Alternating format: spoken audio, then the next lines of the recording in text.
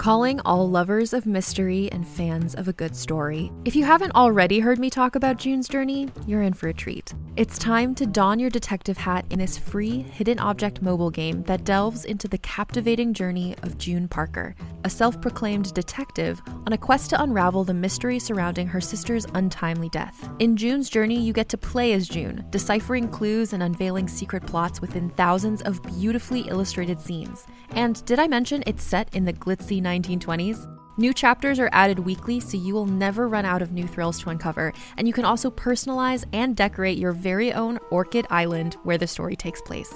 How sharp are your detective skills? Find out when you download June's Journey on your Android or iOS device, or play online via Facebook Games. Your detective journey awaits.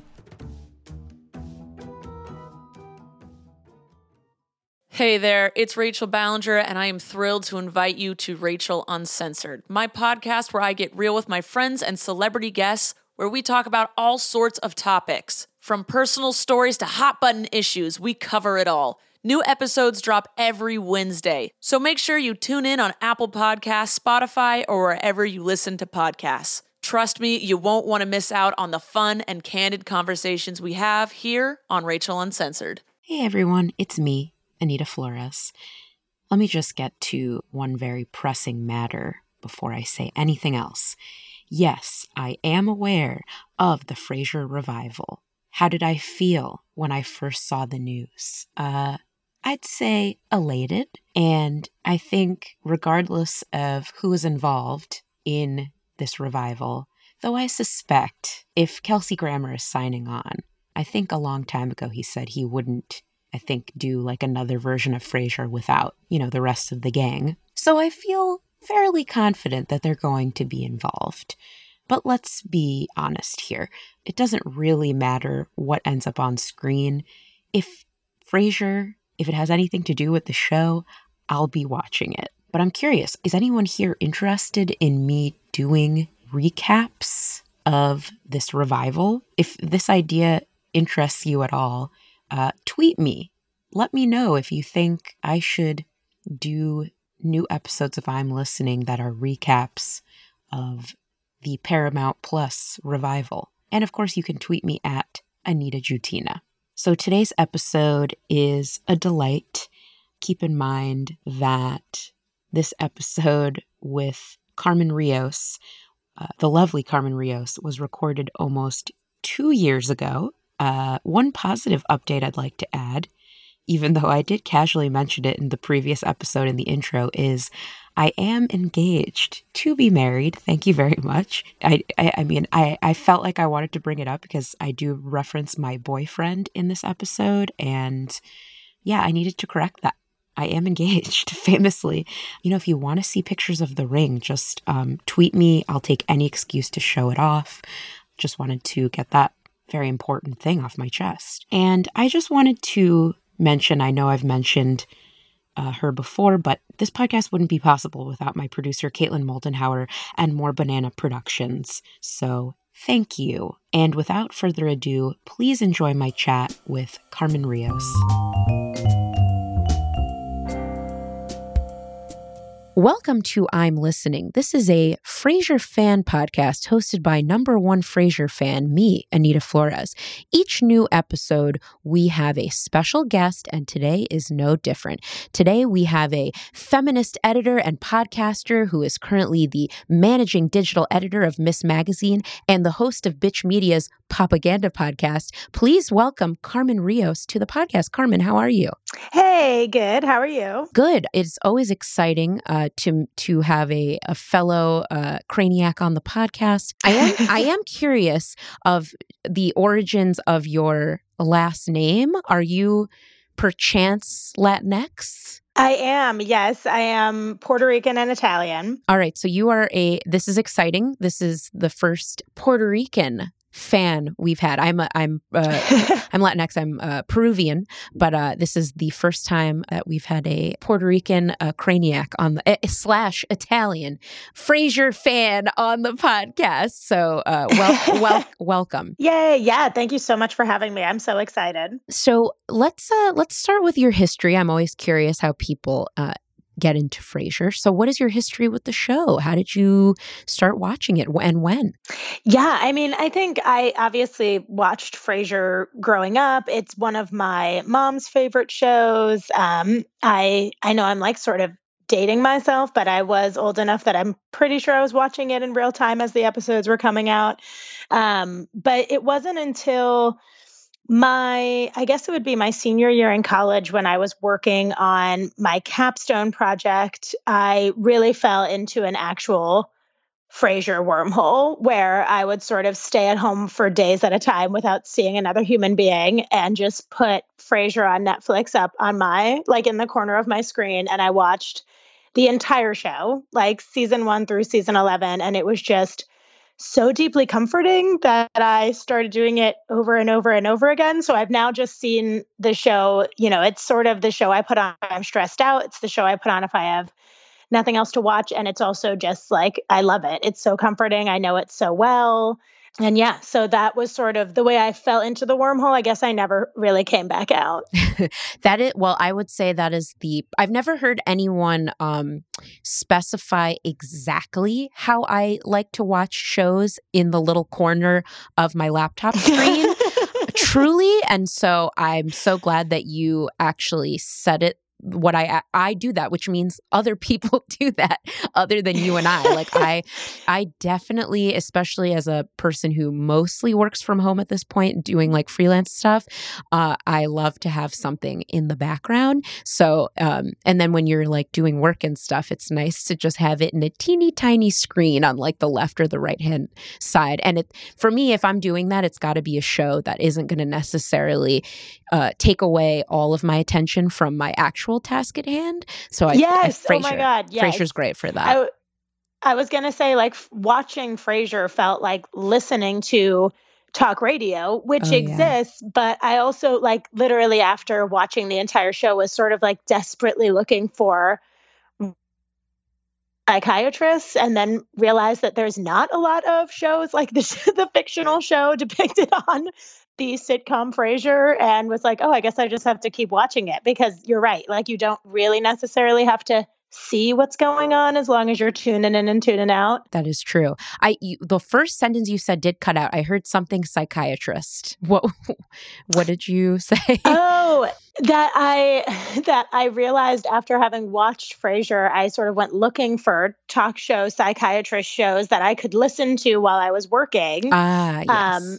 And there are not as many as you would hope, having finished 11 seasons of the show Frasier. There's just not. Yeah, because when I think of other shows that also have like a premise of a psychiatrist or a therapist, the ones that I do think of are not comedies. Like I think of The Sopranos, the fact that Tony Soprano was seeing Lorraine Bracco. There was also a show on some cable network in the last 10 years that revolved around a male therapist seeing his patients, but I'm fairly certain it was not a comedy. And then more recently, this is a plug for a previous guest on this podcast. You should check out Frank Lesser, who is a really great writer, just came out with a show on IMDb called You're Not a Monster, which has many great voices in it, including Kelsey Grammer, who plays a psychiatrist turned vampire bat, I believe. So it's an animated show, and it revolves around like a therapist who sees monsters. So that is a comedy, and I would say maybe that might be the next thing for you to watch if you ever need a break from Frasier. But yes, it's a very relaxing show. Do you have a favorite character or more than one? I feel like it's one of those things where so many of the characters represent different aspects of, like there are episodes where I'm like, I am totally a Frasier right now. There are episodes where I'm like, I am totally a Niles right now. And then there's, I'm excited about this episode because as I was looking at some of the past episodes getting ready, I was like, and I'm definitely in so many ways, like I feel like Martin is forever going to be my alter ego self. Mm-hmm. Like maybe if I'm Frasier and Niles, when other people see me, I'm a Martin secretly. See, to me, I feel like I'm starting to when I always think of when people say, "Are you a Carrie or a Samantha?" for Sex and the City. Similarly, I feel the same way about Frasier now. Where for me, I'm like, I'm not just one character. I feel I can relate to the essence of multiple characters, including Niles's anxiety and living in the shadow of someone else, but also Daphne's kookiness and Roz's sarcastic demeanor. I would say I can relate to all of those. I can relate to all of those things. Separately, is there anything about the show that you feel like you can relate to at all? I'm just curious because I would say I myself am obviously very different from these, male, older white men, and yet there are, for me, crossovers, especially with like being close with my dad, things like that. But I'm curious. Do you feel like you have any personal connection to the show or anything you can relate to? Yeah, I mean, I think it's actually interesting because I've always sort of explained, I feel like 90s sitcoms in general are obviously really nostalgic if you grew up in the 90s, but also there's a lot of times when you're rewatching them where you're very aware of how straight they are, how white they are, how problematic they are. And like Friends comes to mind. Oh, Like yeah. I like to rewatch Friends and I'm always like, yikes. Even Sex and the City, there's episodes like I always tell people I'm like, can't watch the bisexuality episode of Sex and the City because it is so deeply offensive that I just like can't get through it. Sure. And it's interesting because I feel like with Frasier, there's sort of two sides of that, which is one is those moments happen a little less frequently. I think there's a lot fewer jokes at other people's expense in this show. A lot of the jokes are actually at the expense of the rich white men in the room, and those rich white men are Frasier and Niles. And I think that it's sort of relieving as someone who has lived at the intersections of, I come from a working class background.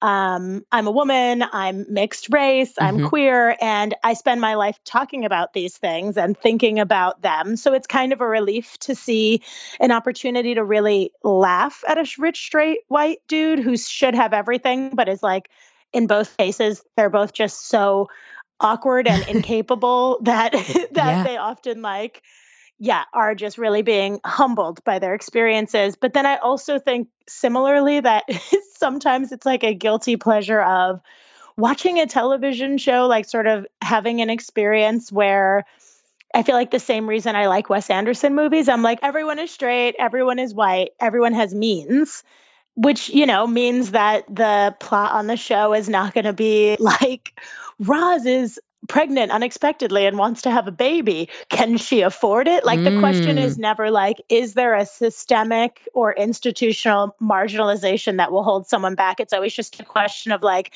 what's the funniest thing that could happen right now?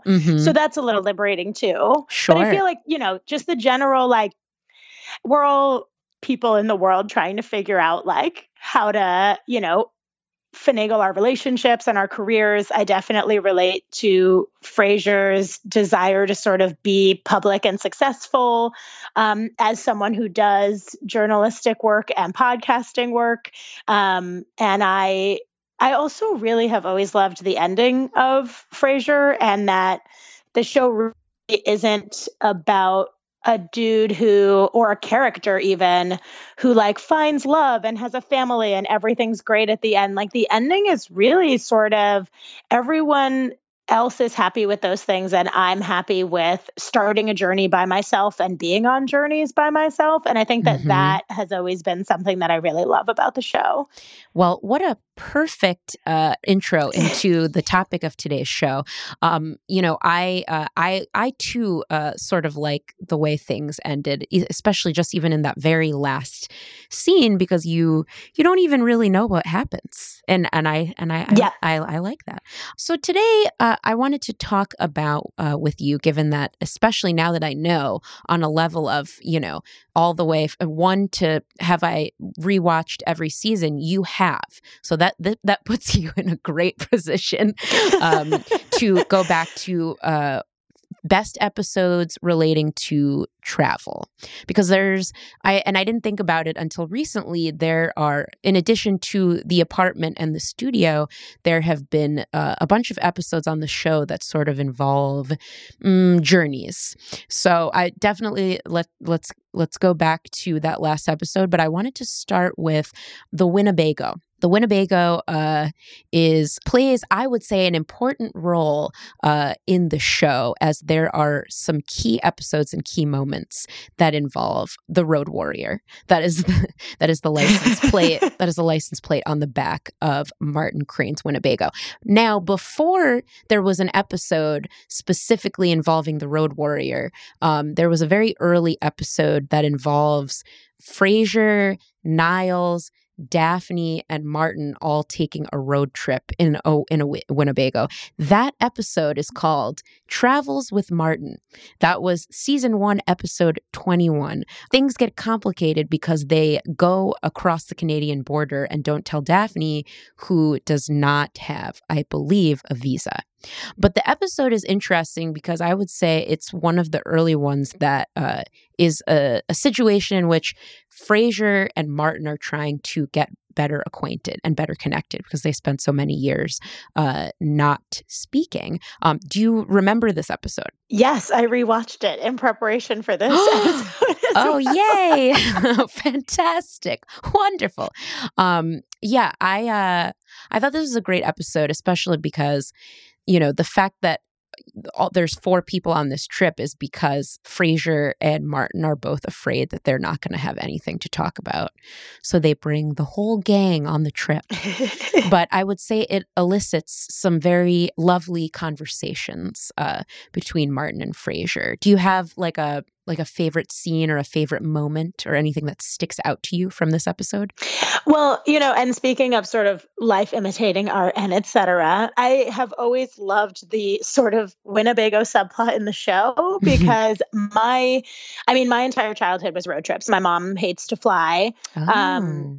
And she loves to drive. And so we would pack up the car and drive nonstop for 2 days to Florida or whatever from New Jersey.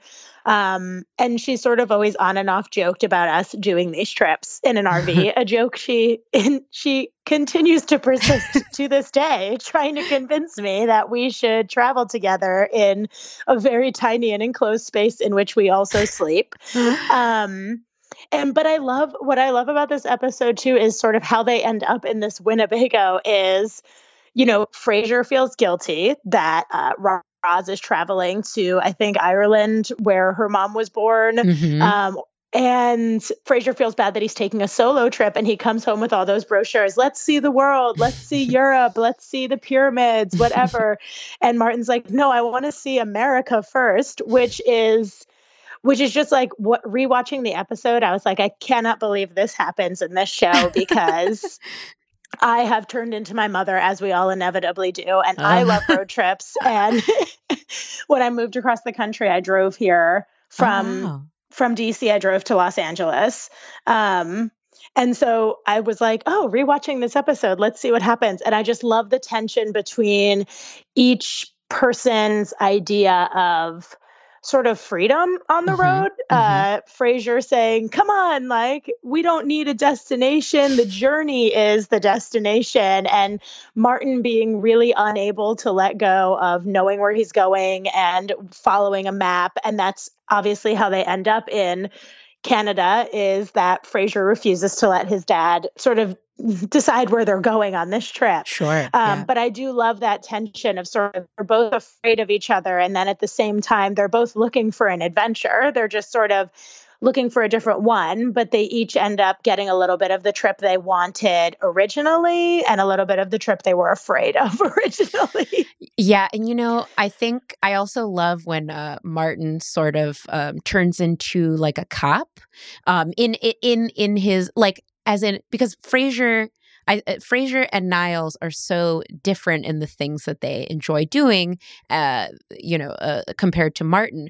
But then when they get into situations like real life situations where there's problems, Daphne might get in trouble with immigration, he's the one that sort of kicks immediately into, all right, here's our excuse. It's the dog. I don't have a rabies tag for the dog. It was just like this very like smooth, like quick thing that he did, as opposed to Niles and Frasier, who were both fully openly panicking. So I do love to see when Martin, I don't know, I guess takes control, and I don't know, you kind of just understand some of his charm, and I thought he figured out what to do very quickly. Oh, well, I was going to say, I also love like the flip side of, I feel like in these sorts of situations, whenever there's any sort of travel, but especially in these Winnebago episodes, what you really also see is that Frasier and Niles, who are constantly like bickering with each other and,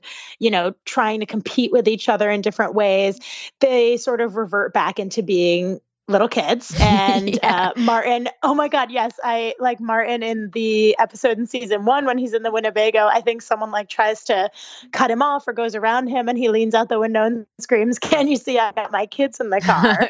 And I think there's sort of this mutual, like they band together when they need each other. That's right.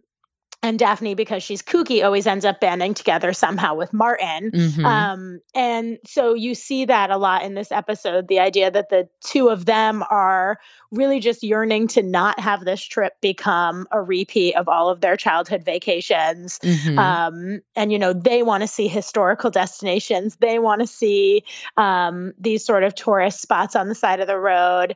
And I feel like there's sort of this, I don't know. I felt like rewatching it that there's also this sort of through line of Martin is, the average working class Joe who raised these two pretentious upper middle class and really just upper class kids who now they have this sort of class barrier between themselves of what they like and how they communicate. And there's this idea, I think, in the Winnebago of class mobility, excuse the pun, of just sort of seeing how Frasier and Niles can code switch and sort of melt back into this experience they had growing up. Right. And sort of come to understand that orientation of their dad and this thing that they're afraid of or that they don't want to be associated with anymore of their past.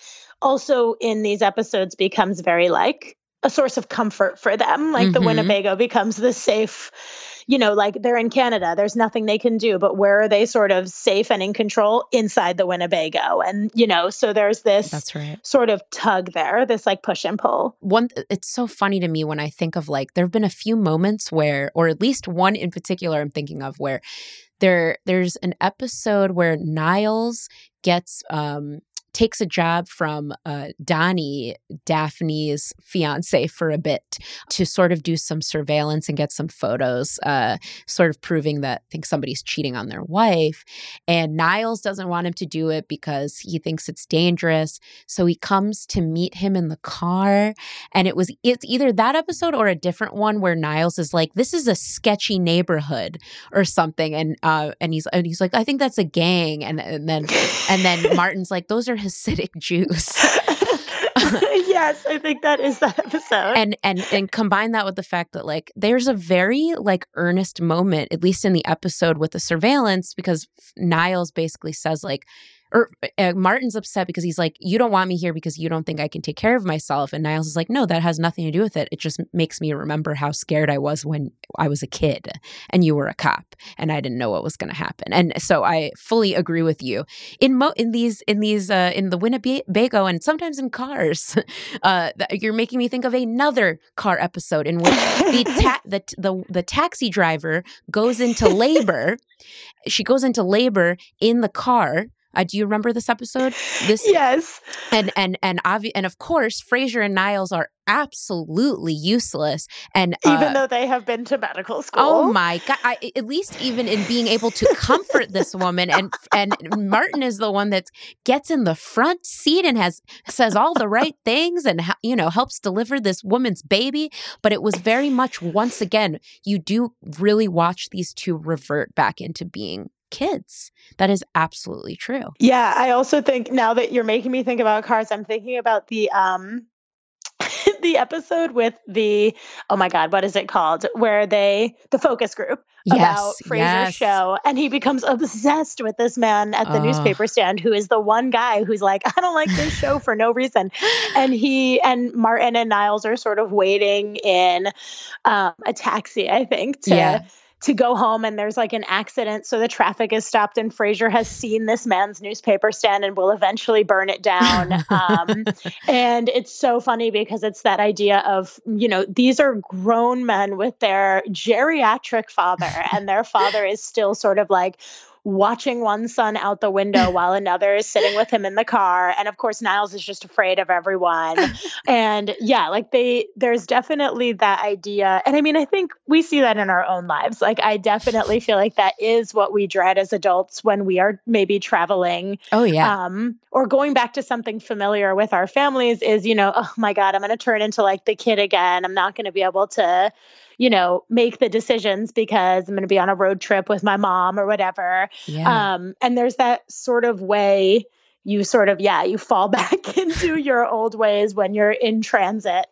Yeah, it's really interesting. Although I feel like I've been on maybe one road trip. Did you like those road trips for them, or like the ones that you took with your mom? Oh my God, yes. I mean, yeah. And I always sort of remember them as just being a really fun sort of escape from, the monotony of our day-to-day lives. Like, ooh, I get to sit in the back and like read a book and maybe go to bed and watch a bunch of stuff go by in the window. Like, I always felt like the trips were definitely something we all really enjoyed. Although it is crazy to me now to think back on my mother's demeanor. Yeah. As an adult, being like, what would I be doing right now if I had, because my mom was a single mom. I'm like, what would I be doing if I had a 4 and 5-year-old in the back seat while I was driving for, 18 hours to Florida? I'm like, probably wouldn't have been having as much fun as my mom always had. She always had so much fun on these trips. I mean, I would say the only overlap I have with that is, and this, hey, I get this from my father for sure. I'd call myself frugal. And I remember because my grandparents lived in Florida, in Miami. So he thought it would be a great idea to see it, because it would be so much cheaper to take a bus from Connecticut to Miami. Oh my God. Yeah, that was 36 hours that I would never wish it upon my worst enemy. I think there's probably a difference, just being in the car with your family versus what I've taken many a bus in my day, many Greyhound, many Peter Pans. It's very much like a motel on wheels is what it is. You're just, everyone's in each other's business. Nobody wants to be there. And yeah, I honestly don't even have words to describe what it is like to take a Greyhound bus from Connecticut to Miami. Needless to say, he said after this entire ordeal, he said, nope, we're not doing this again. I was like, yeah, was it worth saving the money? He said, no. So I imagine if you're in a transportation situation where it's people, just ones that you enjoy being around, I bet it can be fun. And you have some control of the situation. It's probably fun. Yeah. And I mean, I think too, that's something you see when the Frasier crew is traveling together is I think one of the big changes too is like when you're a kid, the way you travel is the way your parent travels, right? Like if they want you to carry something in this pocket, put this in a backpack, have a backpack and a rolly suitcase, and that's it, then like that's how you're going to travel. They're your parents and they're going to make the rules and they're going to tell you like, we're getting off, we're getting on, we're transferring, whatever it is. But then when you're an adult, there's that, no, this is like this is what makes me comfortable when I'm on a road trip. Or, I think we see this a lot in this episode in season 1. And then later when the road warrior is sort of their home traveling base in different situations of like, no, like, I don't want to stop there. You want to stop there. I don't want to carry that. You want to carry that. This is not fun for us. This is only fun for you. So I think that, that's sort of a dynamic too with the difference between traveling with your fam as a kid and as a grown-up. Hey there, this is Justin Bartha. I made a funny new podcast, King of the Egg Cream. It has the greatest cast in the history of podcasts with actors like Louis Black. I'm torn by my feelings for two women. Bobby Cannavale. You can eat it Or if someone hits you, you can put it on your cut. Melanie Linsky. I wonder what these marvelous things are that look just like boiled chicken feet. Jason Ritter. I can break things and pick locks and kill people. Michael Stuhlbarg. The whole point is to inspire people that they should make themselves better. Ari Grainer. No, don't whet its appetite. What are you, an idiot? Me, Justin Bartha. That's not just any egg cream, that's a Lemke's special. And all narrated by the hilarious Richard Kind. This is the story of Harry Dalowitz and how he rose from nothing to become New York's King of the Egg Cream. So if you like funny true stories, come listen to King of the Egg Cream, available wherever you get your podcasts. Yeah, well, that brings me to season 7, episode 12, Road Warrior. And in this episode, the Crane men decide that they are going to drive towards Sun Valley for a party for New Year. It's like an adventure so that they can get to this party to celebrate the New Year. But Y2K. Y2K. Oh man, is it weird to think about now?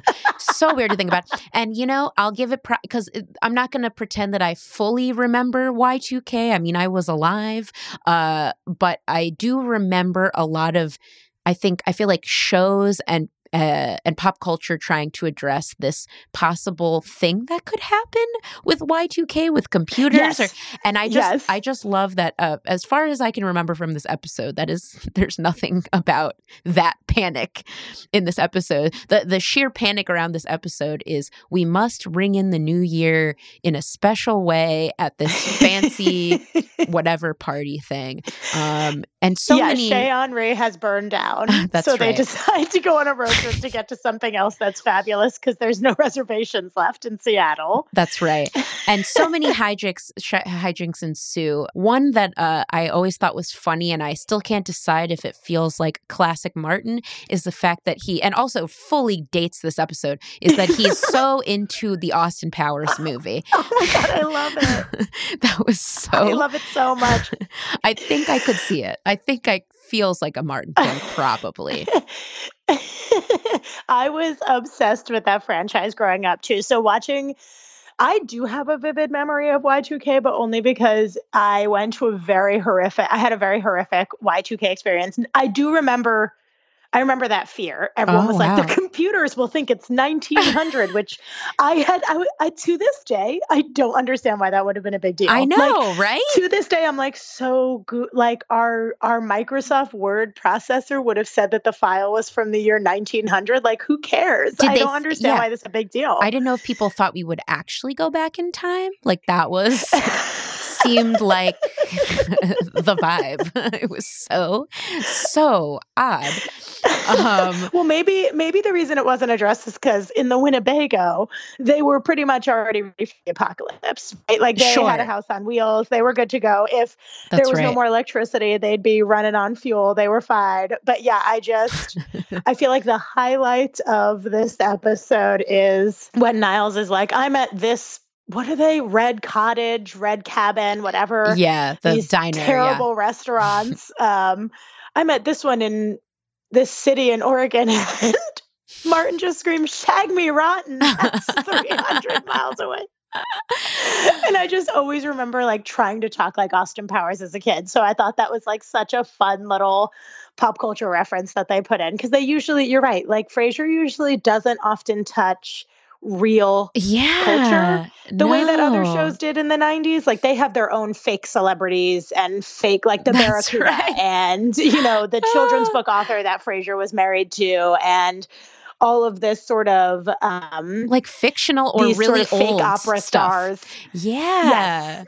That is, and I think that's another reason that, you can go back to this and not necessarily be reminded of age or the passage of time, just because things really are, it's its own universe, which is really interesting. I also like in this episode, just another reminder of just how out of touch Frasier is. And is when he goes to the diner diner with his dad. I think Niles is taking a nap.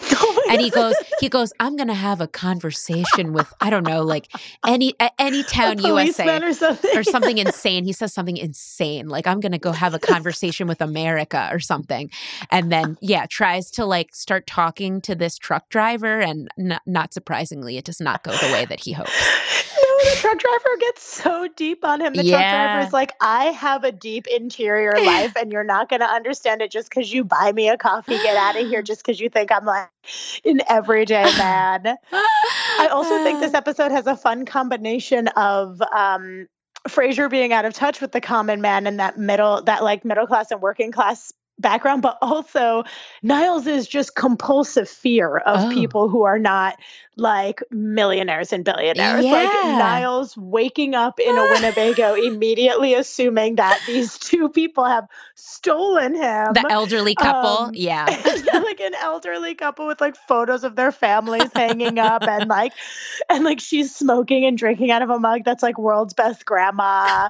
And he just is convinced that for some reason they've stolen this Winnebago from the parking lot. Never mind how they got to the parking lot. And I just feel like it's so funny. And then, of course, the irony is that they're actually just such good people that she forces her husband to like turn around to return someone's pen. That's right. At the other cabin. And I think, just that one of my favorite things about Frasier too is the really good stacking of subplots until things reach this insane boiling point, which in this episode, of course, is them getting pulled over by the police because Niles then calls the police and claims that he's being kidnapped in their car. That's right. Like, there's just always this sort of every single tiny detail in Frasier ends up playing a part in the huge cataclysmic like explosion that will inevitably occur later on in the episode. I love the fact that, yes, they do get in trouble with the police. One thing that I remember that I really love about the end of the episode is how suddenly they're all on board because they want to make it to whatever border by midnight. So then they're all in tuxes, including the dog, including Eddie. Eddie is in a little tux and they're like frantically driving over the border. And I thought it was so cute. I thought that was a very sweet moment before the arrest. Yes.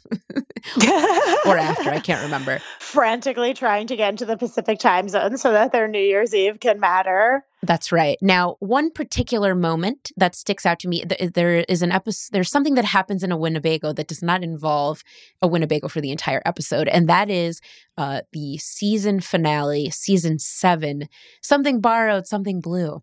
This is a 2-part episode that is, of course, Daphne's near wedding to Donnie. The episode, because it's a 2-part episode, so the season finale ends with Niles heartbroken in the Winnebago, and then Daphne shows up and they drive off into the sunset to go on a date. And I never did I think about it until I decided to do an episode specifically about Winnebagos and travel related episodes of the show. I was like, wow, one of the most heartfelt moments of this show happens in a Winnebago.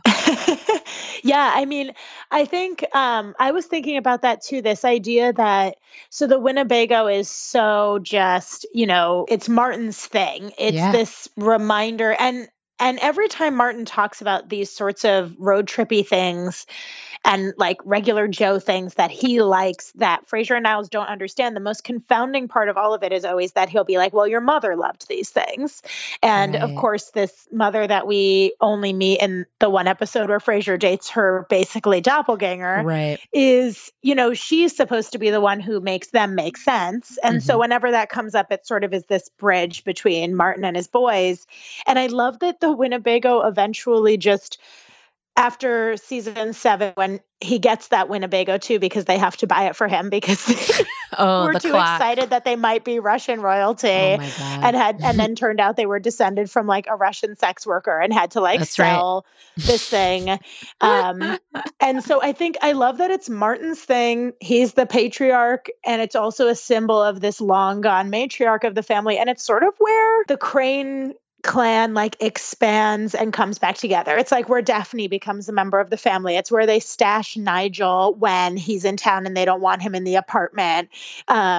Oh, and of course, it's like yes. where Martin and the boys like get to come back together again. And so I feel like it's this weird, like, you know, they get to just create this completely removed place where the characters can come together in new ways by removing them from like the typical sets that we normally see them in, which I think is true on any trip. Like, I think Sure. that's what travel is, right? You get to Absolutely. be like a stranger in the same land that you've always been in. Yes, I mean, I think that's where my sort of storybook like idea of road trips comes from, TV for sure, and just the possibilities of funny things that might happen and the possible bonding that might happen. I definitely wouldn't want to go in a like I would probably want to go in a Winnebago with people that I love. The thought of doing it with people that I don't get along with, that sounds like a recipe for a nightmarish situation. But you've just reminded me, yeah, it's interesting. After season 7, the Winnebago, or at least, or also the brother, Nigel, I believe, is the brother that Daphne likes. Simon is the. Oh, you're right. No, Yeah. it's okay. This is, I mean, I have a Frasier podcast. That's why I'm here to give you these important details. But yeah, it's interesting. The Winnebago is referenced so many times in season 8 when he's living there. Also, fun fact, I may have mentioned this on the podcast before, but Anthony LaPaglia, who plays Simon, is also on, or was on, was it CSI? I'm going to double check because this is so important to me. Yes, he was on CSI. He played Jack Malone. To me, it showed me his range because I remember him on CSI and I remember him as the bumbling, idiot brother on the show. I thought he was great. I thought he was a great addition. As I usually am not a fan of late additions to sitcoms. I thought he really came in swinging and really played the annoying brother very well. Oh my God, yeah. And I think he's a fitting resident of the Winnebago because I feel like Oh yeah. there's always like an existential moment for Frasier and Niles when they're in this Winnebago and more broadly when they're traveling. But I feel like distinctly, like, when Niles and Daphne are in the Winnebago, sure, they're not thinking, let's drive home in the only available vehicle where it doesn't belong to either of us with our spouses. But there's like that moment where they're on the road and Niles is like, let's just run away. Let's just never go back to Seattle.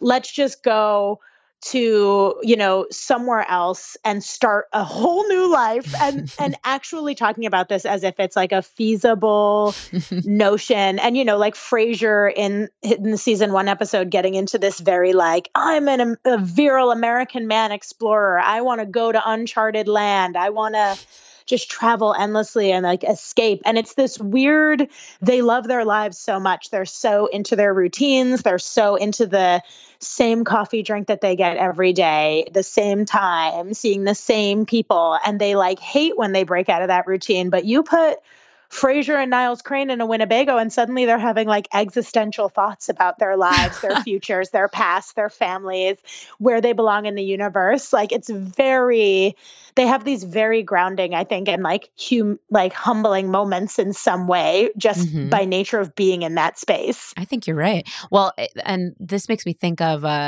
some other locations, specifically when I'm screw it. I'm going straight to Voyage of the Damned.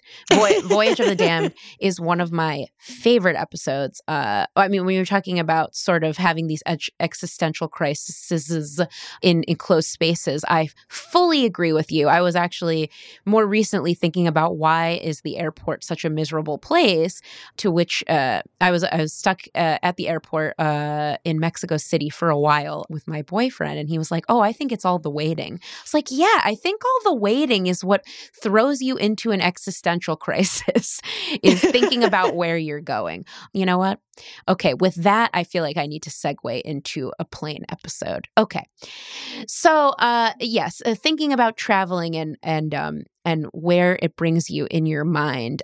Let's move into Frasier's imaginary friend. This episode was when Frasier was sort of egged on by Roz to take a risk to do something exciting. So in this case, he went to the airport with no plan. So then he started, he was going to the airport to meet, I can't remember her name in the show, but played by actress Linda Hamilton. Somebody had been leaving him voicemails thinking that she was calling somebody else.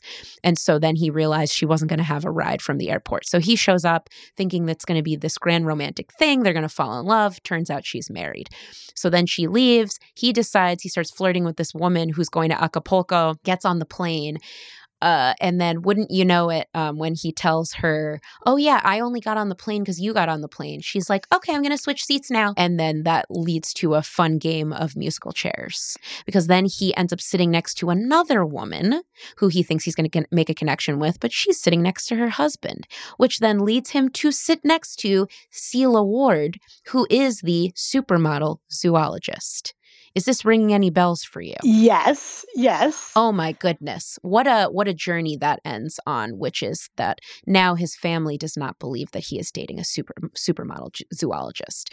But the point of all of this was, I do think it's funny that, I don't know, I think sometimes, at least in his case, being at the airport breeds irrationality, apparently. Falling in love. Yes. He ends up, I feel like Frasier ends up like longing for love at the airport a lot. Like he goes there with his boss and her cat. Oh my gosh, I forgot about that. And that's always where he also realizes that he's made a huge mistake usually. So similarly to getting rejected by the first woman after buying the tickets to Acapulco, like it's, he'll be, everything's amazing. And then they're at the airport and he realizes like, I hate cats. I think you're annoying. I don't want more kids. Wow. Yeah. Sort of all of this like, high drama that happens at the airport. That's right. But then, as talking about the series finale, I think that was the first time, though you don't get your full answer, that feels like a satisfying conclusion to all of the times that he failed in a plane or just at the airport, where he really took a huge leap.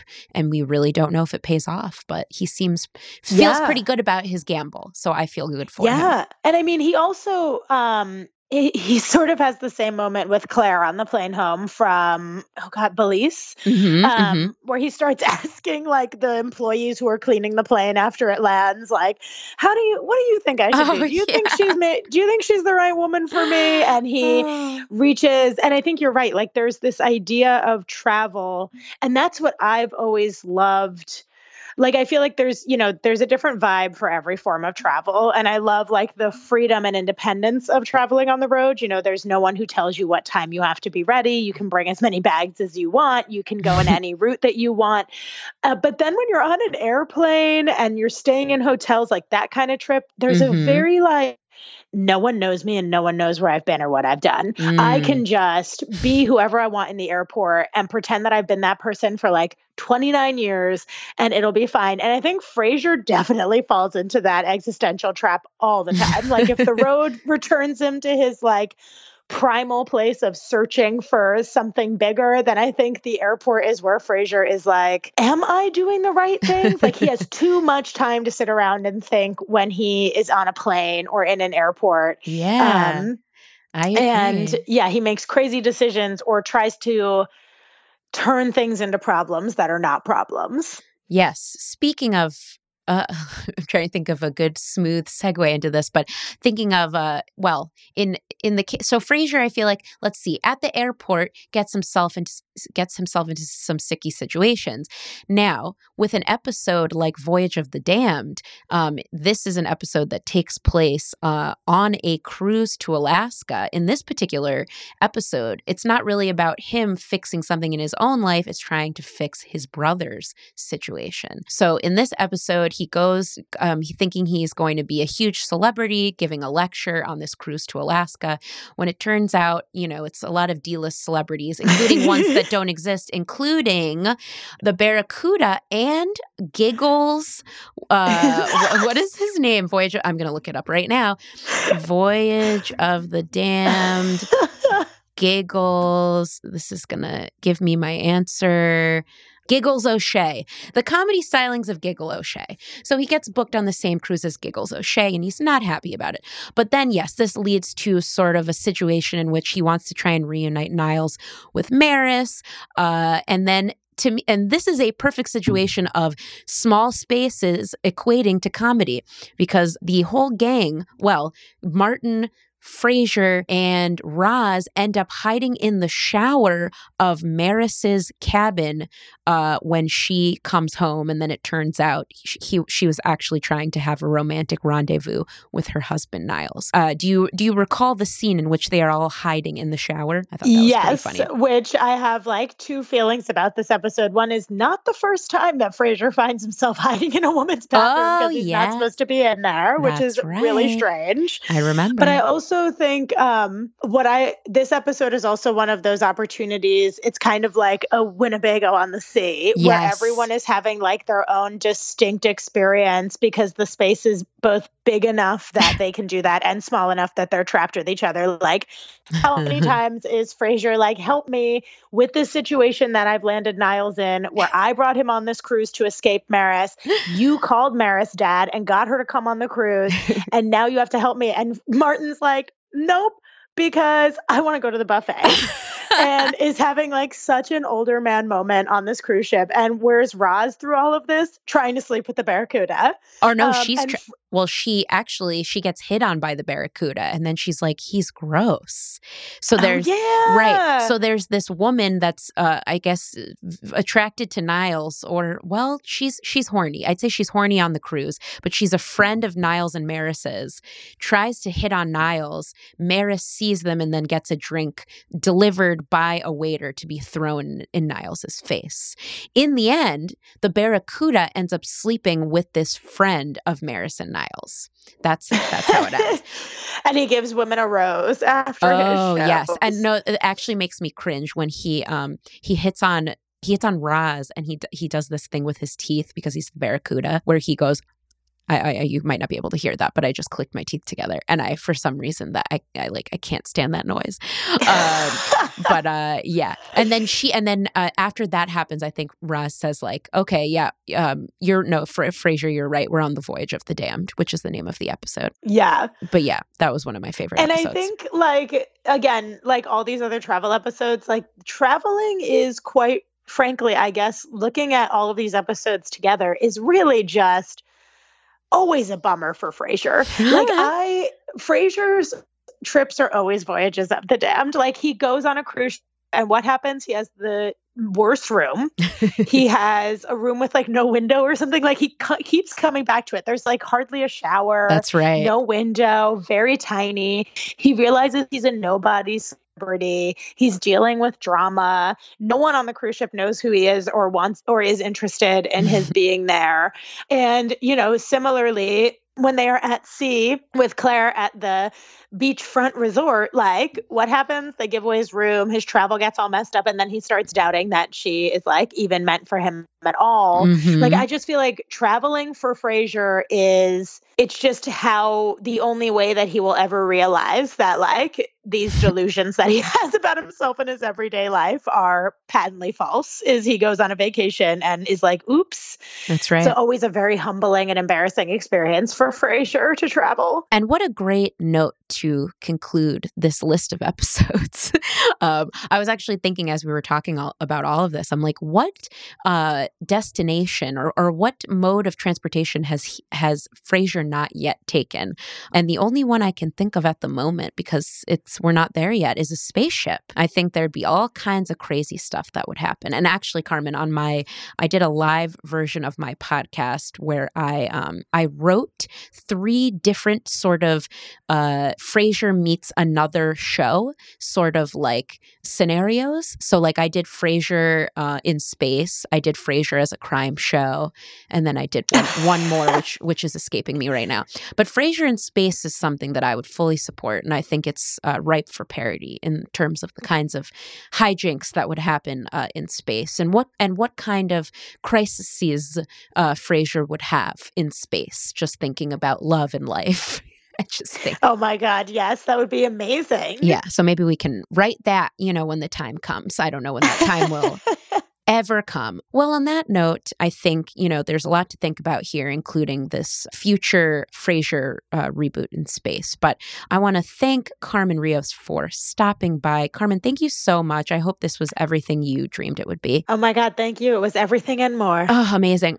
So where can people find you? What are you up to? Yeah, I mean, if people want to keep up with sort of my writing, they can find me on Twitter at Carmen Rios with 3 S's.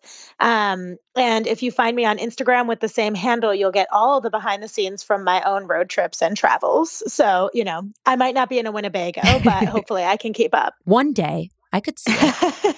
Eventually. Yeah. And I do have a website so people can find out more about me at carmenfuckingrios.com. Oh, amazing. I don't think I've never seen, you must be the only one that has carmenfuckingrios.com, I assume. I would hope. All right. Well, thank you again, Carmen. And until next time, good night, Seattle.